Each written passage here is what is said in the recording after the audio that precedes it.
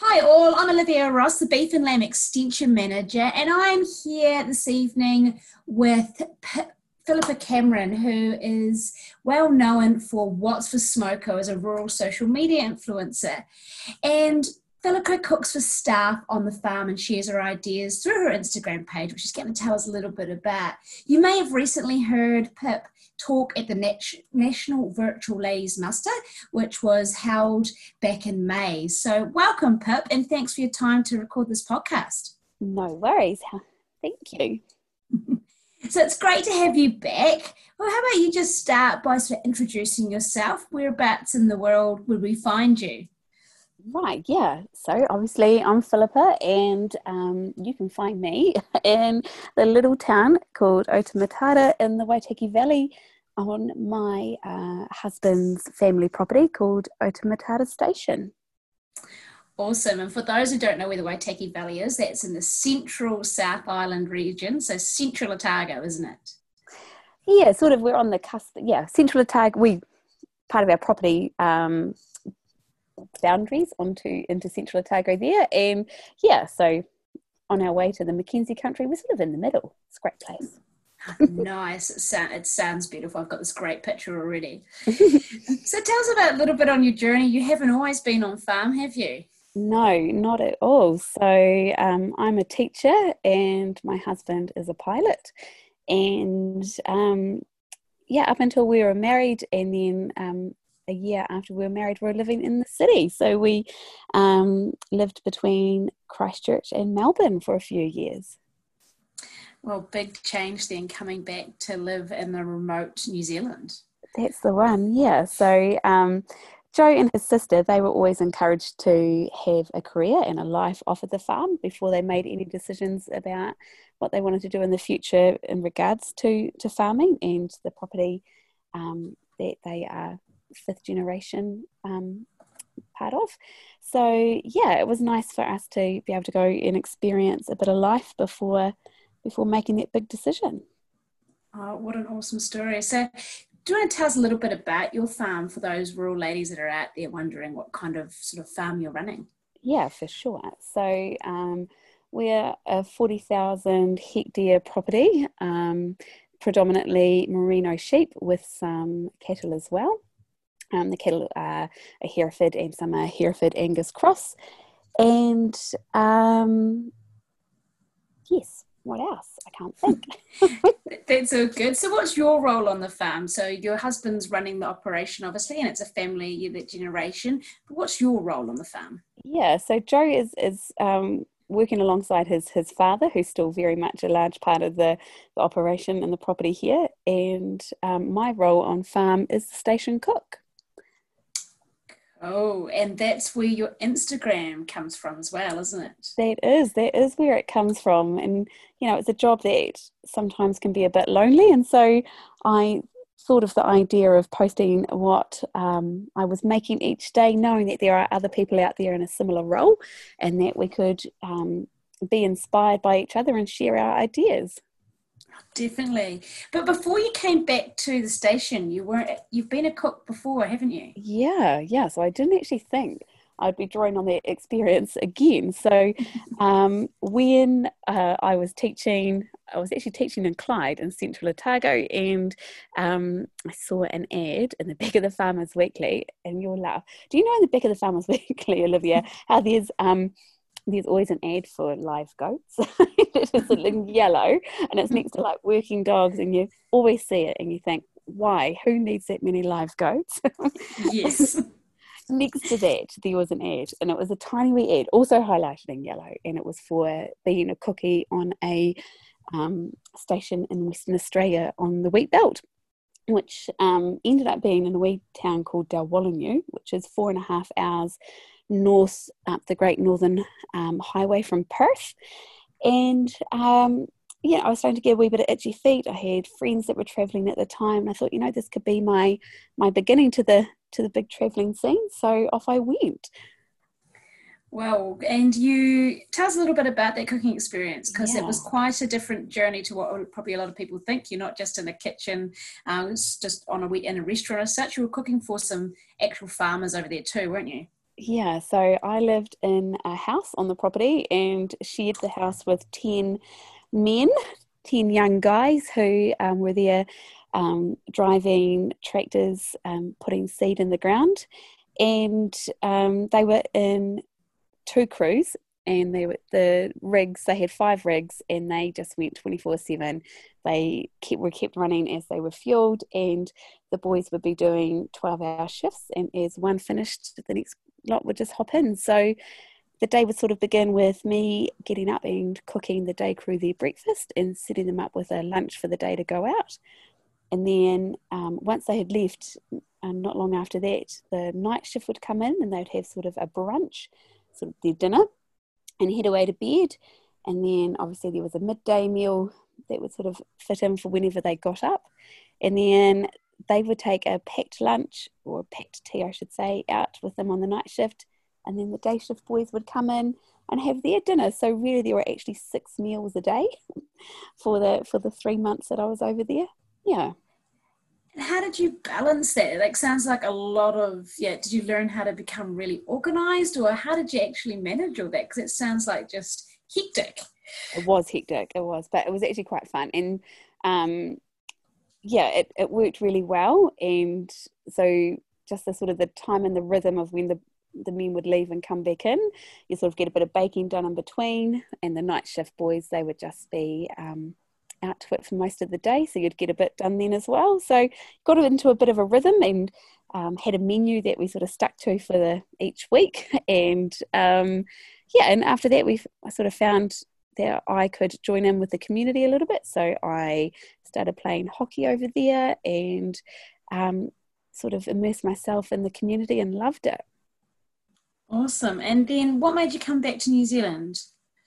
Oh, so after that, actually, it was my principal got in touch with me, and he was like, "Hey, we've got a job. Do you want to come back?" And by that stage, I was like, you know what? I'd like a regular pay packet. Back to the teaching salary would be nice. Oh, awesome, which is something everybody will envy now, with not being able to go very far. Oh, that's it. Yeah. Yeah.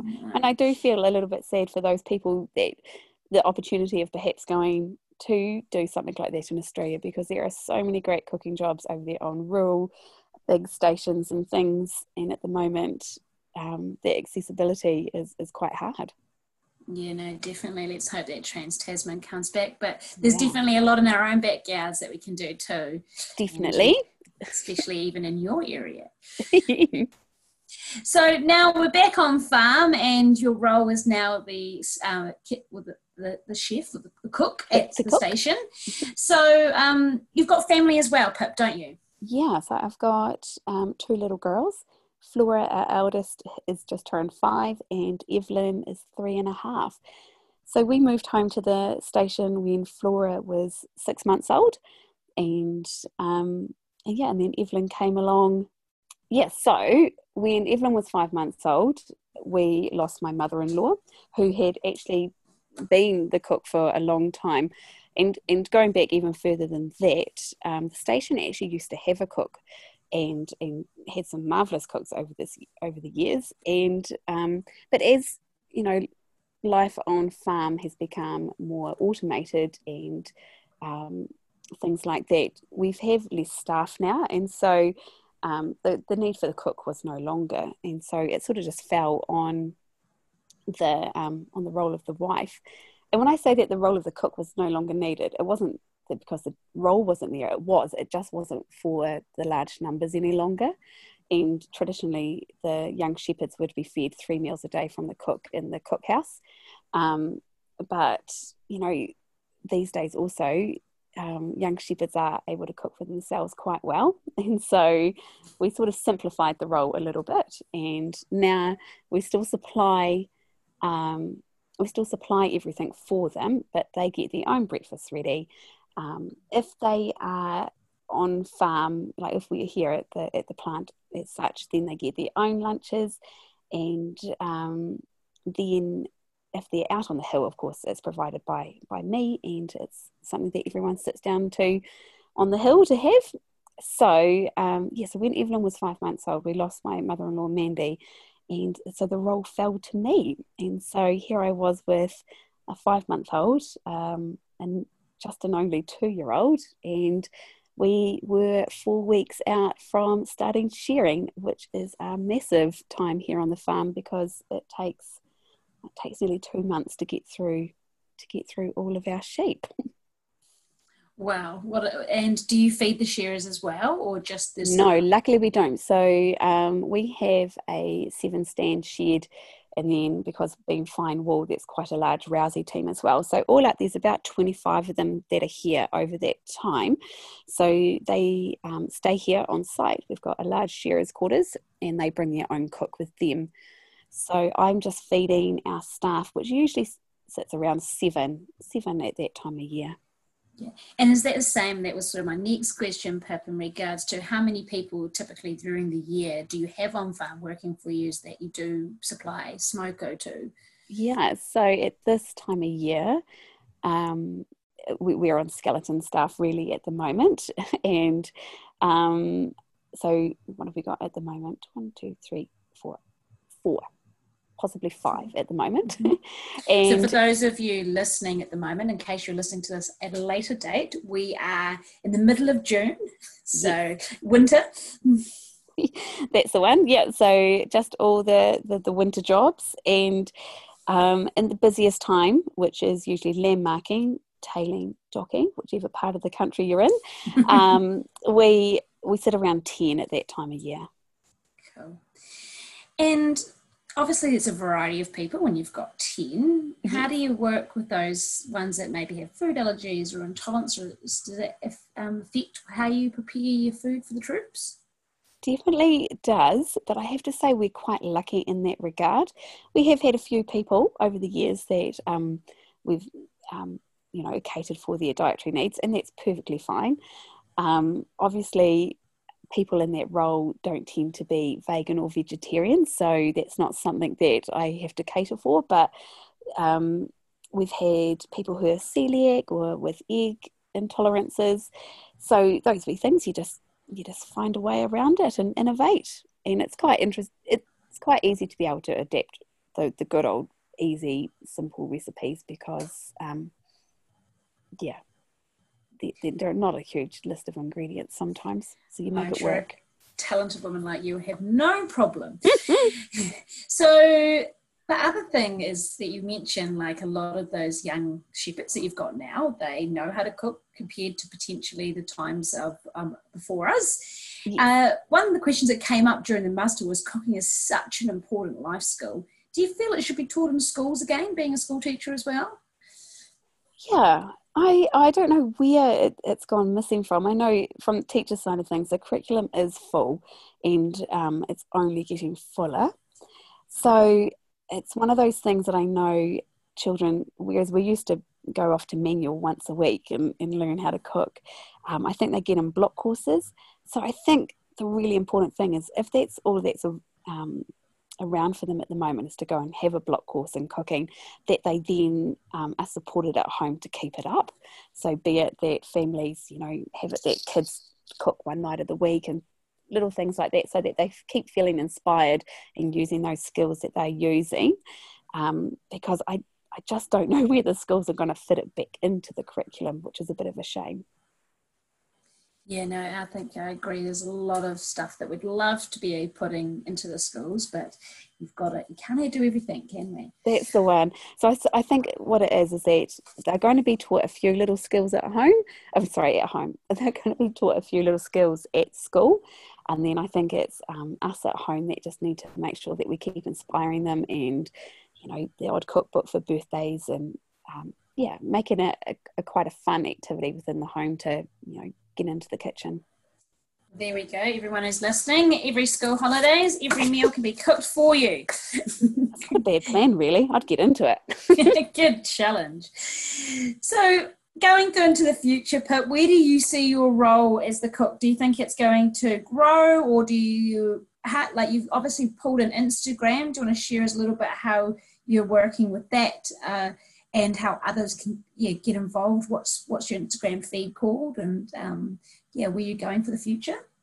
Right, so my Instagram page is called What's for Smoko, and it literally is that. So most days I share what it is that's going out in the smoko bag. And when I say going out in the smoko bag, I suppose going back to the size of the property, it's not often that smoko is had here at the front of the farm. Usually it leaves in a Susie's bag, which is a fabulous product from Blenheim. I'm sure most people will know what a Susie's bag is, and if they don't, Google it, because you need one in your life. And they have a hot thermos, and they usually have a couple of sweet things and then a couple of savoury items, and I endeavour to make some of them hot if I can. And so on my Instagram page, I'll just share what I've made for the day, and it's usually a very quick and simple recipe. If it's one of my own or one that I've learned how to make from my mum growing up, then you usually find those recipes on my feed. But if it's a recipe that I've borrowed or have learnt from somebody else, then I just make sure that I always tag them in, so that you can go and look on that person's blog or Instagram page as well and be inspired by them too. Just a bit of Instagram etiquette. But yes, and so going forth, the one thing that I really do love about it is the amount of people who have got in touch saying, it's inspired me again. But the one reason sort of behind why it all started was there was a young woman from up the Hacker Valley who had a Facebook page and just happened to write one day, what are you guys cooking for your men for lunch? Something along those lines. And she got a bit of backlash for, it's not the 1950s. Can't your husband get his own lunch? And I felt actually that there was a miscommunication somewhere, that some people didn't actually realise that on farm there is a role for a station cook or a farm cook, or that there are households out there that are providing really great meals to show that their staff are appreciated, but also to know that they're well fed and therefore well fueled, so that they are able to work harder. Because like I say, maybe sometimes now we ask our shepherds to perhaps get their own breakfast or lunch. It might not actually mean that they are fueling themselves really well. So it's sort of a way to make sure that we know that these guys and girls that are predominantly quite young are looking after themselves.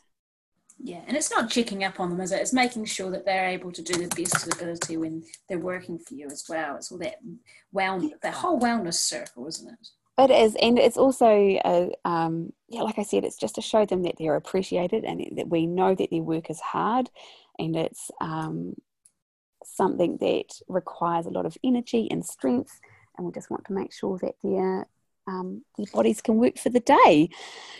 And do the groceries for the shepherds, because we live over 100 kilometres from the nearest supermarket. Then they just send their list through to me the night before I go to town, and then I just get their groceries while I'm in town, along with our household as well, with my father-in-law's household. So I do get a lot of looks in the supermarket some days because it's more than one trolley most times. But that's also a way of us being able to provide a package for our young shepherds, that they get the accommodation, obviously meat on farm, the groceries, their lunches and smokos provided, and it turns out to be a really great little package for those young ones.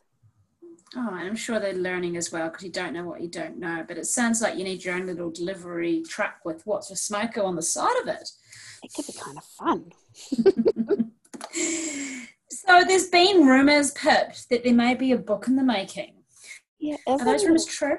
They are true. They are true. I was really fortunate to be approached by a publishing house, a New Zealand publishing house, and who had this idea, this concept that, tales from the kitchen on a high country station, with a few recipes weaved in, and then, some little tips and tricks, because we are so far from a supermarket. And I know that we're not as isolated as there are some people in New Zealand.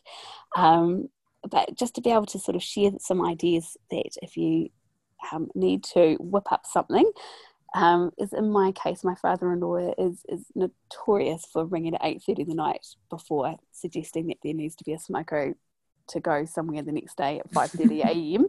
So yeah, it's great to be able to have a few items in the pantry that can make a various amount of good hearty smoko.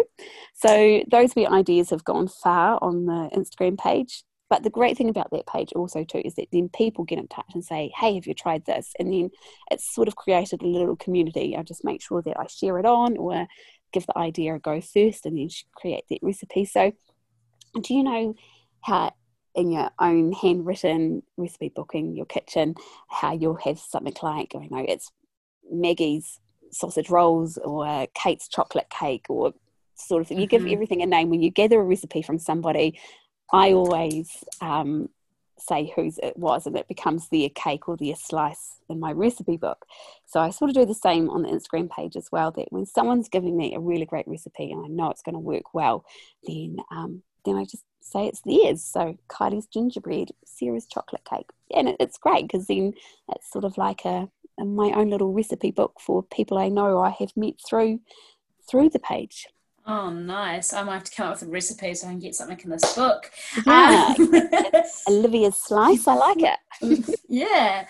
So you've just mentioned there's a few essentials and as we just finish up here, I thought it might be cool to be able to share with the ladies if there's some real essentials to have in your pantry for those that do live further away, but even for those who don't, who like I don't live far away, but I sort of do my groceries every 6 weeks. We live out of that pantry because you get more creative that way as well. Yeah. So what are those, if there was 5 essentials to have in your pantry, what would they be? Gotcha. Okay. I would say to have some long life cream and long life milk on your pantry shelf. And I would say to always have a can of smoked salmon, because you can make a great quiche out of that. I always have asparagus in my pantry because if I ever need to take a plate somewhere, asparagus rolls are my go-to. What else would I have in there? I have probably a can of reduced cream because you can make cheese rolls or actually anything with that. And I would say like a can of fruit. Put that into a muffin. Yeah, so I'm thinking like the actual pantry shelf, not thinking the fridge or anything like that, but yeah, I would have cans of fruit. And it's all stuff that doesn't matter when you use it, it's going to be there. That's the one. And the reason why I say the UHT cream and things like that is because you can make some jolly delicious scones just with a soda stream maker. Just use the soda water from that and the cream, and you can have yourself cinnamon scrolls, you can have date scones, you can have just any sort of sweet scone that you would butter and jam. Yeah, that's my go-to. Awesome. Well, I'm getting really hungry now, so we might start to, before I start drooling on the other end of this line, we might start wrapping it up. So thank you so much, Pip, for telling your story and showing us a wee bit into your life. And for those of you that want to follow you a bit more, they can get on the What's for Smoko Instagram. And yeah, just your final sort of wrap up of in regards to your role and anything else you'd like to share with the ladies. Rightio. So I suppose my big message that I do like to put out there is that we need to be proud of our roles, and that yes, I had a life once as a teacher, and at the moment with a young family, that's not something that I'm going to be doing in the next year or so, but that doesn't mean that my job is any less great of a role. And so I'm really proud to be the cook here. I'm really proud to support my husband's role on farm, and I'm really proud that my girls get to grow up in such an amazing environment.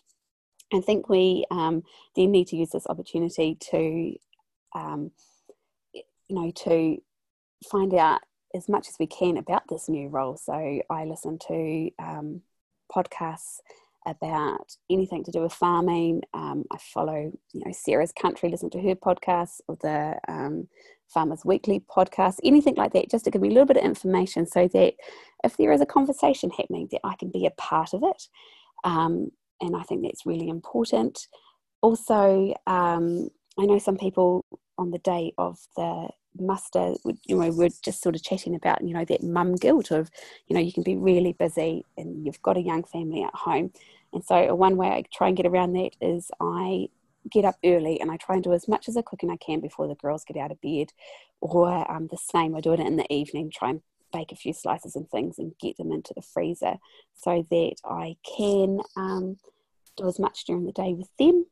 And also, if you need to put on a bit of cartoons for 20 minutes just to get your head around things, that's nothing to feel guilty about either. Oh, awesome, Pip. You are an amazing woman, and we know that there's a lot of people out there who are really inspired by your Instagram, and you are also a great success and role model for those coming out of the Agri Women's Development Trust programs there too. So a little plug for them as well. So thank you so much for your time, and thank you for everybody who does tune in to listen. Out of the muster, there is also another 2 podcasts with both Kerry Harmer and a lady butcher, Hannah Miller. So if you haven't seen those, make sure you check them out as well.